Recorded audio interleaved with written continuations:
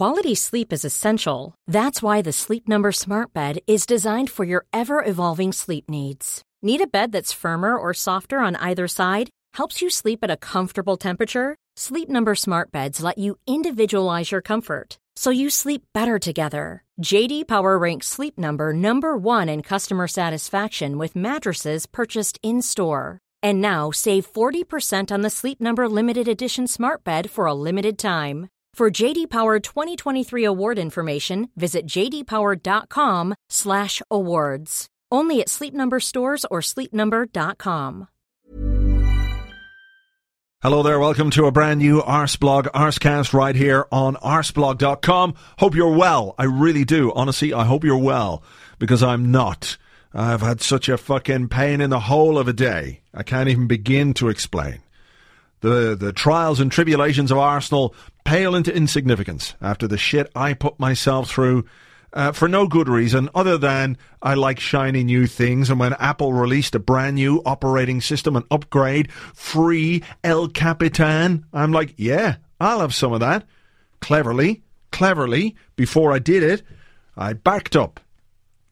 I copied everything over to my hard disk, my cloned hard drive, so if it all went wrong, I could reboot off that, set the download going. These things usually take a while, so I left it overnight. Came up the next morning, it's all done, it's completed. There's this kind of fancy new screen. I'll log in, and I was looking at it going, oh, this is taking a bit longer than it probably should, but it's just installed a brand new system. It probably needs to, update the Whatsit and twiddle the Zeeble and everything else that goes on with those kind of things. Oh, that's fine. I'll give it a moment or two.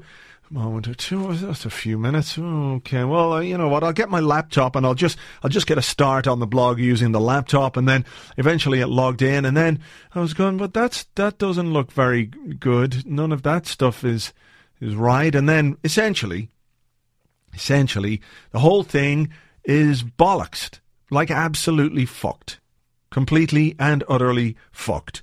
And it turns out, thank you to Mark Blondal. I think Blondal is the right pronunciation. Not that I'm up on my Scandinavian pronunciations whatsoever. But anyway, he's been helping me throughout the day. And turns out that the program with which I used to make the clone of the hard drive, my safety net, apparently that's not compatible with the new operating system. So when I tried to boot up off the clone to make everything better, it just went even more wrong. Ew. God. So everything is on there. So I'm in the process of it's now, what time is it? 7 o'clock in the evening. 7 o'clock.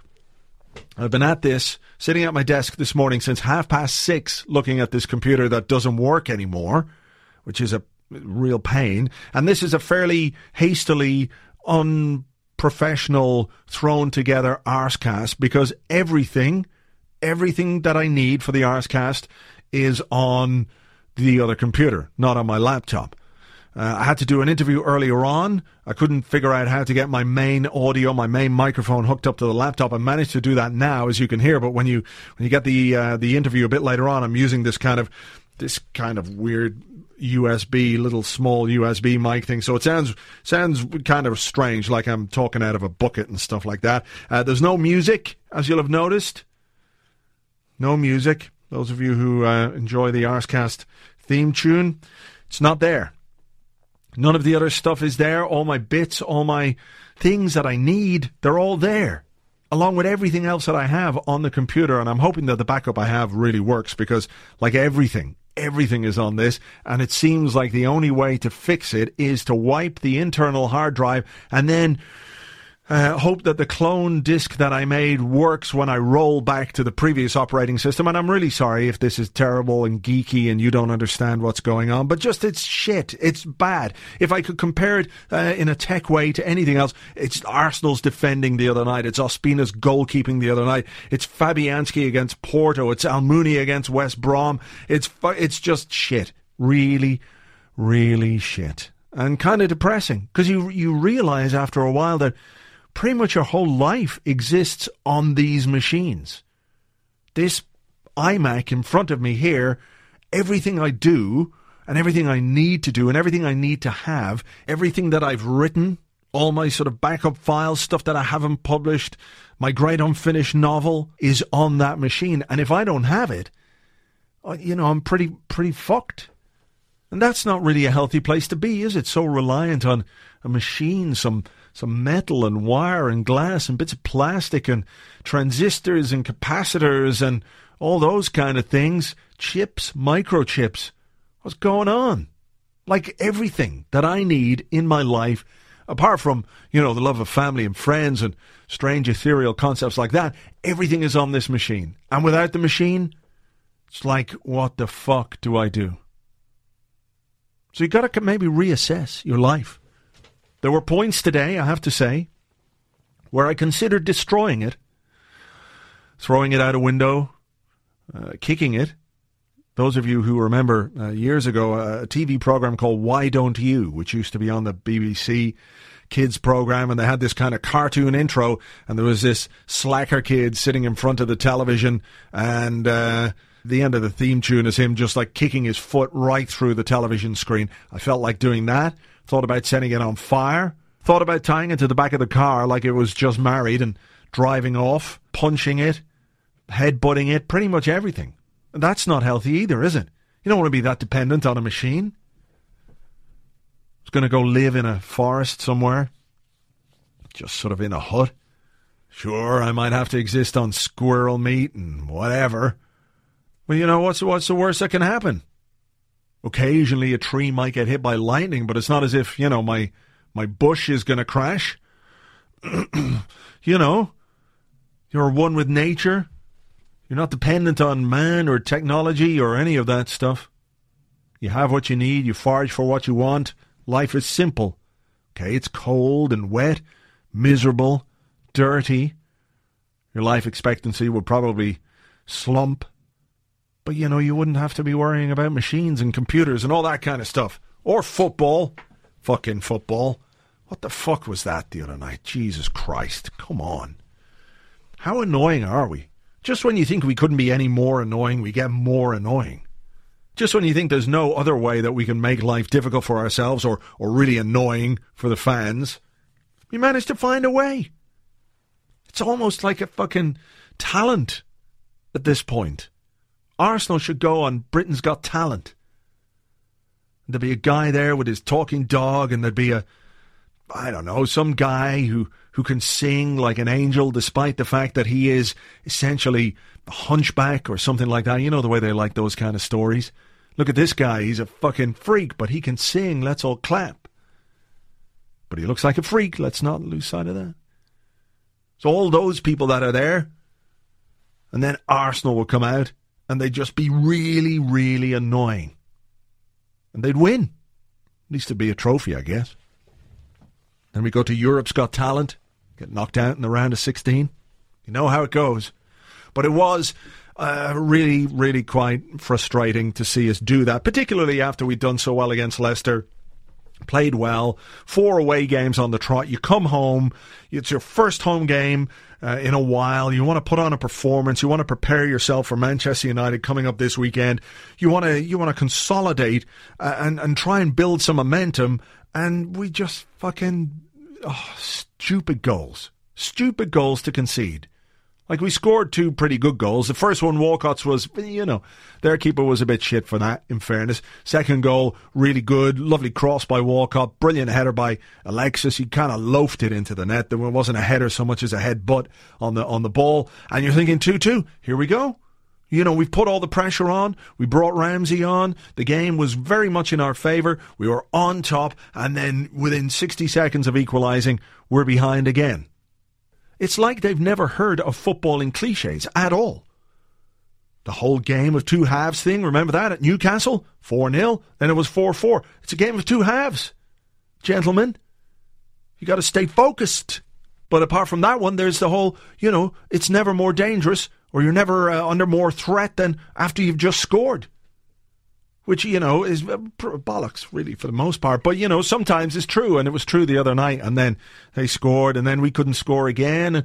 It was silly. The whole thing was just silly. And it's the latest in a litany of European nights, which have been, essentially, a big bag of shit.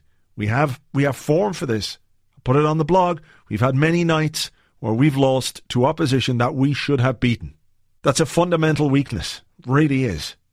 And also really, really annoying. But not as annoying as my computer was today, so that's taken my mind off it. So those of you who are particularly vexed by Arsenal this week, I would suggest installing some really dodgy software on your own computer or your phone or whatever it might be, whatever electronic device you depend on. Make shit of it and then spend all day trying to fix it, and it will make you forget your Arsenal woes. So there you go. It's an easy solution. But anyway, look, we're going to talk now to Rory Smith from The Times about midweek action, about David Ospina, about his selection over Petr Cech, about our European nights, things that have gone wrong. As I mentioned, this was recorded via this other strange microphone here, so the sound quality will be a little bit different, but I'm pretty sure you guys aren't going to be picky. You know, given on all that it's been such a disastrous day for me, and I'm still here for you, presenting you with a pretty ramshackle podcast, it has to be said today, but a podcast nonetheless. So there. So look, let's do it. Let's talk to Rory Smith from The Times. How are you doing? Good. Can we start midweek then with Champions League and Arsenal in a game that they were expected to win in Europe, kind of blew it again, and it's not the first time. It won't probably be the last time. And the third time inside 12 months that Arsenal have conceded 3 goals at home to opposition that they were expected to beat. Yeah, it's almost like a pattern, isn't it? There were definitely echoes against Olympiacos of the Monaco game in the way that Arsenal kind of got themselves back into it, and you looked at it and thought, right, now this is when you kind of you have a bit of calmness, a bit of composure, and you crack on and win it. Because Olympiacos, though they play quite well, you know, they lose away from home in the Champions League. It's kind of their thing. That's what they do. But Arsenal just didn't have any sense of composure just after they equalised for the second time. And they were completely wide open. The space for the third goal, which was a well-worked goal, was it sounds kind of overblown, but was basically criminal. You shouldn't be doing that in the Champions League. It was utterly ridiculous. And the fact that it keeps happening to Arsenal, for all that Wenger tends to say, oh, it's bad luck, it's just unfortunate, it's a momentary lapse. When that keeps happening, it's not luck, it's not a lapse, it's something systemically wrong with the way the team is set up or the way the team thinks, I guess. I don't think you can call it bad luck at all when it keeps happening. You can put it down to bad defending, bad goalkeeping, of course, and bad organisation, bad game management from a team that really should be much more able to deal with things like that. This is Arsenal's 18th or 19th season in the Champions League, and obviously the personnel change, but the way that they're sent out seems to suggest that there's something lacking there. Well, yeah, if I read the piece that you wrote this morning that sort of detailed all of the weird setbacks that Arsenal have had, even the very best sides they've had under Wenger, they've had these weird results in Europe where they just kind of, they seem, whether it's complacency, whether it's that I think has to be part of it, they are so used to being the best team on the pitch that they sometimes forget that they actually have to beat the opposition, and that even if they're better than the opposition, that doesn't mean that the opponents don't have any merits whatsoever. But you go back through PAOK, through Auxerre, through even the AC Milan, the 4-0 in the San Siro, which was a weird result because that was not a great Milan side, as Arsenal then proved at the Emirates, but didn't quite prove it enough, if you see what I mean. And you're right, the fact that the personnel changes does kind of direct you to the manager, because he's the one thing that doesn't change. And with all the evidence available, it's not the players, because the players, as you say, over the last 20 years have obviously changed an enormous amount several times. The fact that it keeps happening makes you think that the problem must kind of lie with the person who's putting those players together. And it's becoming apparent, obviously, to other teams as well. And you reference it in a piece that you wrote today about Arsene Wenger's approach in Europe and if it's flawed. And Cambiasso was talking about how they had to play, and Dinamo Zagreb, their coach was saying, look, we've seen how teams set up against Arsenal and get success against Arsenal. And, you don't, I think people watching at home could say, well, if I had to put a team out to play Arsenal, this is how I'd do it. Yeah, you'd have a fair idea, wouldn't you, without question. I thought what Mamic said after the Zagreb game, it kind of got lost because it was Zoran Mamic and no one's heard of him, so the newspapers tend not to report it. But what he said I thought was really interesting. You very rarely hear managers speak with that kind of honesty, that frankness, really, where he just said, we've seen how teams beat Arsenal, and we know how to beat Arsenal, and not every team in Europe has the players to do it, and obviously if Arsenal play well, they have the capability to beat most sides. But if they don't click, other teams know where their weaknesses lie. And I think that kind of the one thing about when we talk about like tactical managers and managers who change it, people like Mourinho and Benitez and people like that, None of them are perfect, obviously, and they all have their flaws and they all get things wrong sometimes. But there must be an advantage when you're playing a team of knowing roughly what they're going to do. If you can't be certain, that has to put you at a disadvantage. If you can name your side and tell your side, we are pretty sure this is how they're going to play, this is pretty sure where their weaknesses are, we are pretty sure this is how we might be able to beat them, that gives you a huge advantage. And although Wenger started showing a little bit more flexibility in the league, as we saw at the Etihad last season, which was a very un-Arsenal performance, a very un-Arsenal win, in Europe he doesn't seem to have been able to do that yet, and they are still the same side that they were 5 years ago, 10 years ago, 15 years ago, who are a very good team, who've got a lot of talented individuals, but have these obvious Achilles heels that decent sides can exploit. Yeah, is it a case that football perhaps over the last few years has become a bit more tactical, more scientific, and a man like Arsene Wenger, you're not a top flight manager for 30 years without knowing what tactics are and how to implement them, but as the game has gotten faster and quicker and there's more science involved, there's more analysis post-game and pre-game where you can see what players are capable of and where they're best, perhaps, that his age in itself is becoming not a hindrance per se, but there are other guys who have more new in this particular area, perhaps. Well, I think what's always been the case, certainly for the last sort of 6 or 7 years, is the very best teams in Europe know how to beat. They know their way around Arsenal. They can. If you have Barcelona, Bayern Munich, Real Madrid, those sorts of sides, they know how to beat Arsenal, and that's fine.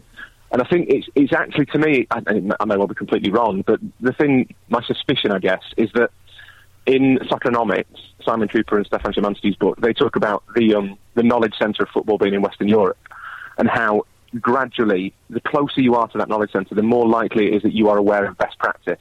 And that the reason that it looks like the football world is getting smaller is there's more and more countries now in Europe, even smaller nations like Croatia, have access to all of that information. They have access to the same systems, to the same scouting reports, the same kind of databases. They know the training methods. They've been to observe at Real Madrid, at Bayern, wherever. They know how to do these things. There's no naive teams in Europe, and you've seen it in international football where Iceland and Slovakia are competing with the big countries, so they have access to all the same methods that Spain do. And I think in the Champions League it's the same thing. That Dinamo Zagreb aren't a great side. They're okay. They've got some decent players. But they have a coach and they have a coaching staff who will know all of this stuff. Who know how to do all of this stuff, who know how to set a team up. There's no naive sides out there anymore. So you can't, it's a horrible cliche, but there are no easy games at all. There are only teams who know roughly what they have to do and who have just as much information as you do. They maybe don't have the players that you do, but everything else they have.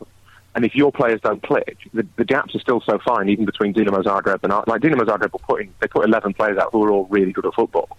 And if Arsenal don't quite click, then Zagreb are good enough to take advantage of them because they know how to take advantage of them. And I think that's what's happening. And the reason it's so pronounced with Arsenal is because, going back to what I said before, they're always the same.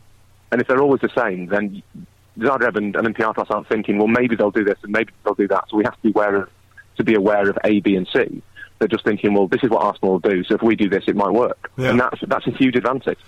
Sure is, and it looks like teams are doing that more and more often these days as well. I wanted to talk to you a little bit about players. I'll come to Ospina in a moment, but something that struck me was when Arsene Wenger didn't make any more signings this summer, leaving aside the fact that he couldn't find players that he wanted, apparently, it was a tacit admission that he had enough faith in these players to go out and do what he wanted his team to do this season. And that means, obviously, compete in the Premier League and compete in Europe. And on the one hand, there's something to be said for a manager showing faith in players and giving them belief and confidence that he then instills in them. But is there also something that perhaps if players aren't necessarily threatened enough for their own place, that they can become perhaps just a little bit complacent, even subconsciously, that it can affect performances? Yeah, I mean, it varies from player to player, to be fair. Like some players you speak to and they say like they really relish that competition and you kind of believe them. And some of them you speak to and they say they relish the competition because they have to, but you can tell it's not true. There's a lot of players who are kind of more carrot than stick. They need to be told you're going to play every week. Some of the goalkeepers tend to be like that. They feel that they need that rhythm of playing every week. The thing about Wenger's faith, I think, is really interesting, and it's the same thing with so many wherever you fall on kind of the Wenger debate, the endless Wenger debate that's been going on, I'm pretty sure since I was born, about whether he should be sacked. I'm sure that I've been alive for 33 years, I'm sure at the start of it, my mum and dad would have been talking, well, should Arsenal get rid of Wenger? But the thing, so much of what you kind of hold against him are actually quite really admirable qualities. So his faith and his loyalty, which is often kind of portrayed as stubbornness, and there is a stubborn element to it. But it's a really nice kind of quality to have, that he really believes in these players. He said before the Olympiacos game that he could close his eyes and pick any side from his 20 senior players, and it would be as strong as his kind of nominal first 11, which is clearly nonsense. That is not true. Yeah. Obviously, it's clearly not true. But he genuinely believes that, and that's quite a nice thing to think that he believes that. He sees these people every day, and he really thinks he sees the best in them, absolutely. And it's really hard to kind of beat a man up for having that much trust in people, because I wish I did. I wish I wasn't, I could be that sort of uncynical. Yeah. But I do think that kind of at that level, where again the margins are so fine, you have to be kind of ruthless. So Coquelin's the best example. But Coquelin had a brilliant second half of the season last season, far better than everyone in the world, including Francis Coquelin, thought he would have. And Wenger decided not to go and sign a defensive midfielder because he didn't want to interrupt Coquelin's development, which is a brilliant kind of principle to have, but it's not really a game of principles, it's a game of winning trophies and winning leagues and winning Champions Leagues. And what you have to do in that case is say, right, Coquelin's been brilliant, but if there is a better player than him out there, then to an extent, sod his development. The most crucial thing is the team winning trophies. And the fact that Wenger won't do it, it's really hard to sort of criticise him and claim he's a terrible person for that. But whether it means he's ruthless enough to win things anymore, that I guess is $1 million question. To be honest, the answer at the moment looks like no, he's not. You need to be more prepared to kind of say, thanks for that, you've done really well, but he's better than you, so we're going for him. So we have this then weird situation where he bought David Ospina last summer, made him the number one after Szczesny went crazy with his smoking in the showers, and then showed some ruthlessness by going out and buying Petr Cech from Chelsea. Not a guy who has any sell-on value by the time he gets to the end of his Arsenal career, but again, okay, we need a better goalkeeper, I'm going to get a better goalkeeper. On Tuesday night, he plays Ospina. Now, there was talk of a calf injury to Cech, but some of the guys who are pretty close to what happens at Arsenal, some of the reporters have said that, look, Cech would have been fit to play, and this was a selection issue. So this is, in a way, almost the reverse of that. Like, here's me being ruthless, but I'm going to still show you that I can be loyal too. Well, that's exactly it. You're right. The signing of Cech was a very un-Wenger signing, because it was ruthless. It was kind of... Ospina did nothing wrong second half of last season, really. He was fine. He was not the reason that Arsenal didn't win the league, David Ospina. He was perfectly passable in goal. No, I think there were a couple of kind of, goals where he might have done better, but there was nothing really glaring in memory, although I may be wrong. And then he goes out and signs Cech, and you think, right, that is a sign of proper ruthlessness. That is what elite managers do. They say, thank you, but we need to move on. But then Wenger's kind of, I don't know, it's almost like he kind of lost his nerve there a little bit and thought, right, well, I'll keep him and I'll still play him. And because I want to show him that he's still really important to me, I'll play him in really important games. So yeah, Cech is not injured. He had a slight calf injury in the warm-up against Leicester, which didn't keep him out of the Leicester game, and therefore obviously would not have kept him out of the Olympiacos game. Cech signed knowing that Ospina would play in certain games, and he is completely fine with that. There's no problem at all. He understands he's going to be rotated. He understands that Ospina is a Colombian international who has to play. I think what probably everybody at Arsenal, including Cech and possibly even Ospina, finds slightly strange is the timing of that decision. That Wenger had said it was a must-win game. He knew that if they lost it, they're going to have a real problem qualifying. It's not impossible, but it's fairly unlikely. And yet he did it anyway. And it's not that Ospina's a terrible goalkeeper, because he isn't. He's a perfectly good number 2 goalkeeper, no problem at all. David Ospina, again, is not like the weak link in Arsenal's squad. But what Wenger did was make a rod for his own back, that as soon as, he's right, Cech could have made a mistake, but if Cech makes a mistake, your number 1 goalkeeper makes a mistake, you get to say he's made a mistake. If your number 2 goalkeeper, who's playing in a game that most people don't think he should be playing in, makes a mistake, you have to say, you kind of have to hold your hands up and say, right, I've made an error here, because now he did make a mistake, so it looks like the selection was wrong, because ultimately with football, the proof of the pudding is in the eating. Yeah. So it was just a very kind of... It was almost typical of Wenger that he has done the ruthless thing, but then he can't quite bring himself to say, almost to continue being ruthless, if you see what I mean. He's kind of trying to fudge it a little bit and kind of have his cake and eat it. Yeah. And make sure that Ospina's still happy. But to an extent, if Ospina, if Ospina spends a year, and as I say, I don't think Ospina's a bad goalkeeper at all. If he spends a year not playing in big games and says at the end of the season, I'm really sorry, I want to go because I want to play games, you shake his hand and say, fair enough. That's what being a second choice goalkeeper is about. You go and get another one, because there will always be someone who will be your second choice goalkeeper. You don't try and kind of keep him happy by putting him in an incredibly important game, because if he does make a mistake, basically it kills him. What's his confidence going to be like now? Yeah. It was a really strange decision, and he's not like an 18-year-old kid, but it was just a totally unnecessary risk doing that. Yeah, I mean, if it's the case that Cech wasn't injured, then it's kind of baffling, really. So what about the prospect of Europa League football for Arsenal? Qualification from the group is going to require a big result against Bayern, maybe twice, and that seems unlikely. There's a prospect then of Europa League, which is a competition that is, maybe when you spend a long time in the Champions League, people naturally look down their noses at the Europa League and see it as the poor relation. It is the poor relation. It's a strange tournament, but is that not the reality of Arsenal's performances and the squad that Arsene Wenger has built? I think it's a Champions League squad, but it is the reality of the performance. Yeah, you get what you deserve ultimately, and Arsenal haven't been good enough in the first two Champions League games, so there is a chance that they will be in the Europa League. As I say, I'm not quite sure they're finished, because a lot of it will depend on how Olympiacos and Dinamo Zagreb share those points. So if Olympiacos don't win both, then really, unless Arsenal beat Bayern twice, then that might well be Arsenal's goose cut, I think. I'm kind of pro-Europa League, which I know is kind of a weird position to hold, and I took the point that you wrote this morning that, you look down the list of teams in it, and it's Slovan Liberec and Stendabé Porto and these teams that you don't want to play. But by the last 16 quarterfinals, it's a really good competition. There's some really good teams in it. There's some really big trips. There's a lot of ambitious sides who are kind of going well.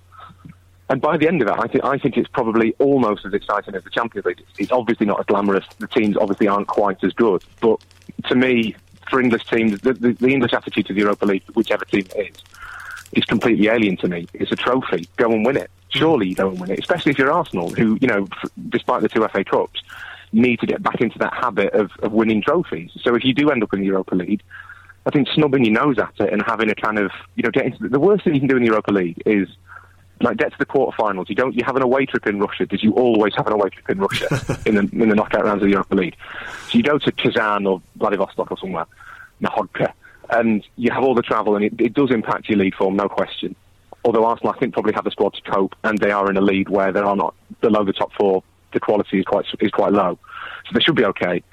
The worst thing you can do is get knocked out in the quarterfinals, because then you get all of the disadvantages without any of the glory or any of the kind of hope or the optimism. I think if Arsenal do end up in the Europa League, go and try and win it. Go and see if you can get another trophy, because that then, well, leaving that aside, they're more than equipped to win it, and if they do win it, they get a place in the Champions League. So yeah, it's kind of a win-win to an extent. Yeah, sure, and it's something that has been a feature of Arsene Wenger's career, not just at Arsenal, but European football and European trophies have eluded him for the most part. You go back to when Arsenal lost the UEFA Cup final in 2000 to Galatasaray, and then of course there was the Champions League final. So could it also just perhaps provide the club itself with a little bit of a wake up that, okay, we have these big ambitions, supposedly, we have these big ideas about wanting to be as big as Bayern Munich, according to Ivan Gazidis, and all of a sudden we find ourselves in the Europa League, not entirely, but in some way due to the squad that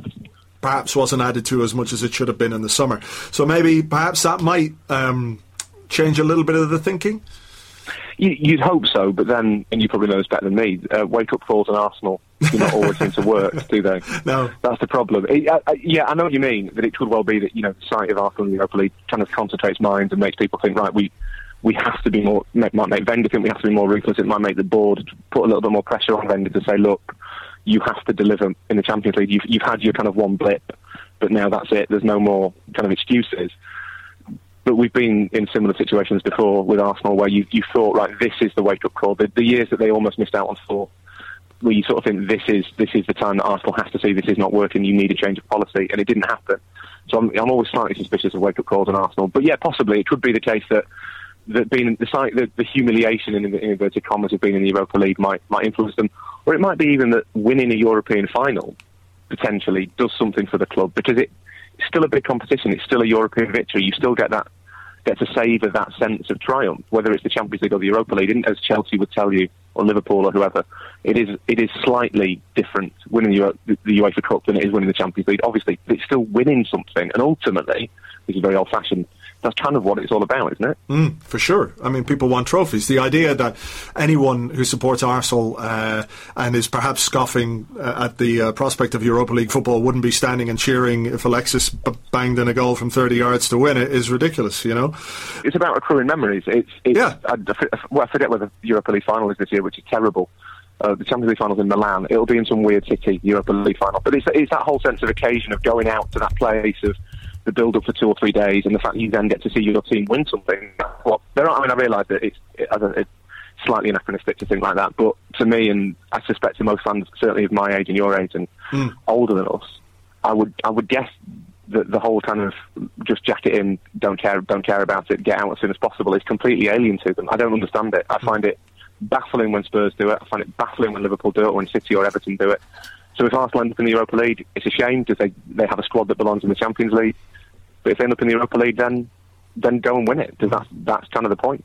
It's in Basel, by the way, in Switzerland. So there you go. A nice neutral venue for us. Well, it's not a great away trip, Basel, is it? It's a bit. You'd be better if it was in like Tbilisi or somewhere exotic. A couple of quick things before we wrap it up. Theo Walcott, a goal and an assist against Olympiacos. Is he starting to convince as a centre forward? Yeah, but only against specific opposition. I still don't think he's that great at home. The way the team sit deep against Arsenal, for all his many and varied flaws, I think Giroud actually is a more effective weapon. Does he hold the ball up better? He forces the opposition. He functions better when there's no space. Walcott needs space to run into. I know that's a really sort of basic tactical analysis, but Walcott looks more effective in games like Leicester, where he is afforded space. So I'd be inclined, certainly against like the bottom half of the Premier League, to play Giroud in the bigger games or away from home. I'd go for Walcott. But he seems to have become the striker he always thought he was to an extent. Yeah. I like that he thought he was brilliant. And very quickly, Manchester United then at the weekend, for all the midweek European troubles, Arsenal could, if results go their way, be joint top of the Premier League, or at least go level with points on Manchester United. Are United the kind of team that will look at what Arsenal did in midweek and look at them the way that the European opponents have looked at them and try and play them accordingly? Yeah, you'd have thought that Van Gaal's smart enough to draft a plan to try and sort of attack Arsenal's weaknesses, and United at Arsenal tend to be fine, to be fair. I was at the Old Trafford on Wednesday for the Wolfsburg game. I've seen United, I think, 3 or 4 times live now this season. I have no idea if they're any good or not. I'm still completely baffled. Like with most teams, you get this stage is kind of start of October. You kind of have an idea of what they're good at, what they're bad at, and where you kind of think, are they an 8 out of 10 team, a 5 out of 10 team? No idea with United. They were sort of fine for half an hour in the middle, and they were crap either side of it. And I have no idea which one is the real United. So it could well be that United turn up and they're incredibly intelligent, and Martial's pace, which has made a huge difference to them, that kind of spearhead that they've got. It could be that gives Arsenal real problems, or it could be that United look like the bad United and they're all kind of slow and methodical and they're thinking about things and they're really ponderous. And Arsenal, who do have that kind of cutting edge, especially in Sanchez, who looks like he's back to the Alexis of last season, that Arsenal beat them and go top and suddenly everything's rosy, which is, for a journalist, a nightmare. It's impossible to write about Arsenal nowadays because we didn't stick the knife in on after the Olympiacos game, but it's the questions that Wenger has to answer. Well, they'll be top of the league by Sunday evening, and then what do you do? It just makes it. It's some whole piece of performance art trying to make the entire media look stupid, which we do not need any help with. Absolutely not. Well, look, it keeps you on your toes anyway. So exactly, yeah, I suppose so. Yeah. All right, Rory. Thanks very much indeed for your time. We'll catch you again soon. Pleasure. Thanks very much. Thank you very much indeed to Rory. You can find him on Twitter at Rory Smith Times, at Rory Smith Times, and of course you can find him in the Times. That's where he writes about football. Thank you to him, and we'll have him on again at some point during the season. So very quickly, because this is a no frills, No special event kind of Arsecast. Just looking ahead very quickly to the game at the weekend against Manchester United on Sunday. They're top of the league, of course, with 16 points. We could also have 16 points on Sunday if everything goes our way. Manchester City on 15 points, so we'd need them not to win to be like joint top or joint level of the Premier League come Sunday. And of course, you know, we need to win the game and not lose it and not be fucking assholes either when it comes to defending and, you know, all the sort of nuts and bolts stuff of football that people expect from a professional football team. So there. Quality sleep is essential. That's why the Sleep Number Smart Bed is designed for your ever-evolving sleep needs. Need a bed that's firmer or softer on either side? Helps you sleep at a comfortable temperature? Sleep Number Smart Beds let you individualize your comfort, so you sleep better together. J.D. Power ranks Sleep Number number 1 in customer satisfaction with mattresses purchased in-store. And now, save 40% on the Sleep Number Limited Edition Smart Bed for a limited time. For J.D. Power 2023 award information, visit jdpower.com/awards. Only at Sleep Number stores or sleepnumber.com. Hey there, it's Michelle Norris. I'm host of a podcast called Your Mama's Kitchen. When I travel, I'm usually looking for a way to find a taste of home when I'm not at home. And one of the things I love to do when I am at home is entertain. And Airbnb allows me to do that. When I was in California recently, I rented a house that had a great kitchen. And when we were sitting around the table, we were all thinking, we're in someone else's house. Someone could be in all of our homes as well. If you have a home, but you're not always at home, you have an Airbnb. Your home might be worth more than you think. Find out how much at airbnb.com/host. The injury news, I guess, is that Laurent Koscielny is going to miss it because he has a dodgy hamstring. We don't have any official team news yet, but I'm assuming this after what happened on Tuesday night when he limped off on about an hour. Replaced by Mertesacker. So his hamstring is unlikely to make the grade, so he's going to be out of action. Other than that, we wait for news of Matthew Flamini, and well, I guess he's out as well because he also did a hamstring. Mikel Arteta, I'm not sure. A thigh injury is what I heard about him. How long it might keep him out, I don't know, but I don't suppose he would have started this particular game anyway, although Coquelin did look a little bit, not 100% fit, didn't he, the other night? As if his knee was giving him some jip. Olivier Giroud is back from suspension, but apart from that, nobody else really there. So we're kind of missing those guys, aren't we? We're missing Wilshere, we're missing Welbeck, we're missing the options that they give us. Thomas Rosicky, of course. Thomas Rosicky, I'd forgotten all about Thomas Rosicky. I apologise, Thomas, if you're listening, which you're not. But yeah, you kind of forget, and you look at the bench the other night, and we needed a goal, and we had Joel Campbell on. And with no disrespect whatsoever meant to Joel Campbell, I think when you're in a situation, in a game, at home, when you need a goal, you desperately need a goal, from, 68 minutes was when they scored, so you have 22 minutes plus injury time to go. I think when the manager puts you on in the 85th minute, I think that says pretty much everything you need to know about what he thinks about Joel Campbell and his ability to get something out of a game for us. So it's kind of, it leaves us a bit short, doesn't it, in terms of the bench? Like, if we're going into United, we have Wilshere on the bench, we have Rosicky on the bench, we have Welbeck on the bench. At least there's guys there that can come off and do something. As it is, I guess Theo Walcott's going to start up front. And United will wait and see how they play. They'll probably do it a bit like all the teams that come to us, sit back, make life difficult for us, and try and hit us on the break and hope that we, shoot ourselves in the foot with a fucking gigantic laser cannon, which we're capable of doing at any moment. So let's hope, at least what happened in midweek might just redouble their defensive efforts.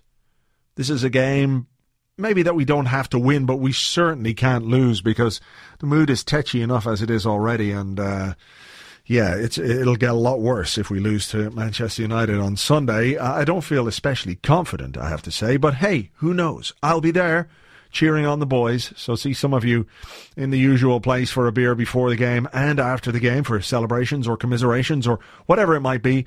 Let's have a beer, eh? And then on Monday night, of course, It's the Arscast Extra Live, bringing you into the interlull. We'll have 2 weeks without Arsenal, so hopefully we go into that on the back of a win. That would be very nice indeed. But feel free to join James and myself and guests in the garage in Highbury in Islington. There's a bar. Come and have a beer on a Monday night. What else are you going to be doing? There's a bar. We'll be talking about Arsenal. We'll be recording a live Arscast. We'll be taking questions from the audience, our Q&A. It'll be like in real life, except not on Twitter. And the advantage of that, of course, is that you don't have to use 140 characters in your questions. So feel free to come along. There are tickets from myticket.co.uk and ctickets.com. Just search for Arscast. That's myticket.co.uk or ctickets.com. They're £10, and I think there's £1 or something that somebody else takes, and it's got nothing to do with us. So £11.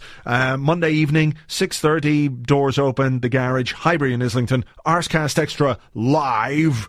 Please feel free to come along. It'd be great to see you there. And your support will be greatly appreciated by James and myself. So that's about it then for this week's Arscast. No fanfare, no music playing out. I think it just is going to just stop, and then that'll be it, because, the music it's good because it's over when you hear the music, and when there's no music, you're just kind of like, well, this is confusing. Is it over? I mean, is it over now? I don't know. So difficult without the bits. You need the bits. And then the podcast is over and it's over. It gives closure. So maybe you just have to say goodbye.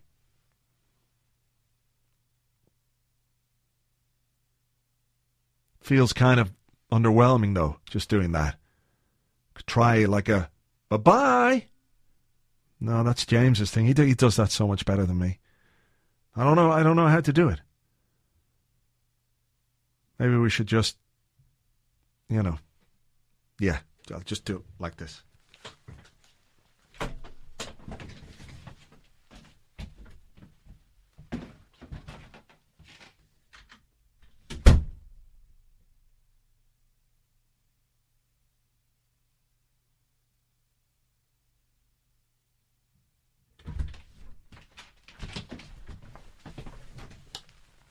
Fuck it. See you on Sunday.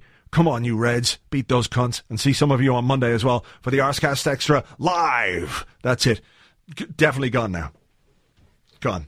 Finished. It's over. Go home. Stop listening. Seriously, stop. Cool fact, a crocodile can't stick out its tongue. Also, you can get health insurance for a month or just under a year in some states. United Healthcare short-term insurance plans, underwritten by Golden Rule Insurance Company, offer flexible, budget-friendly coverage for you. Learn more at uh1.com.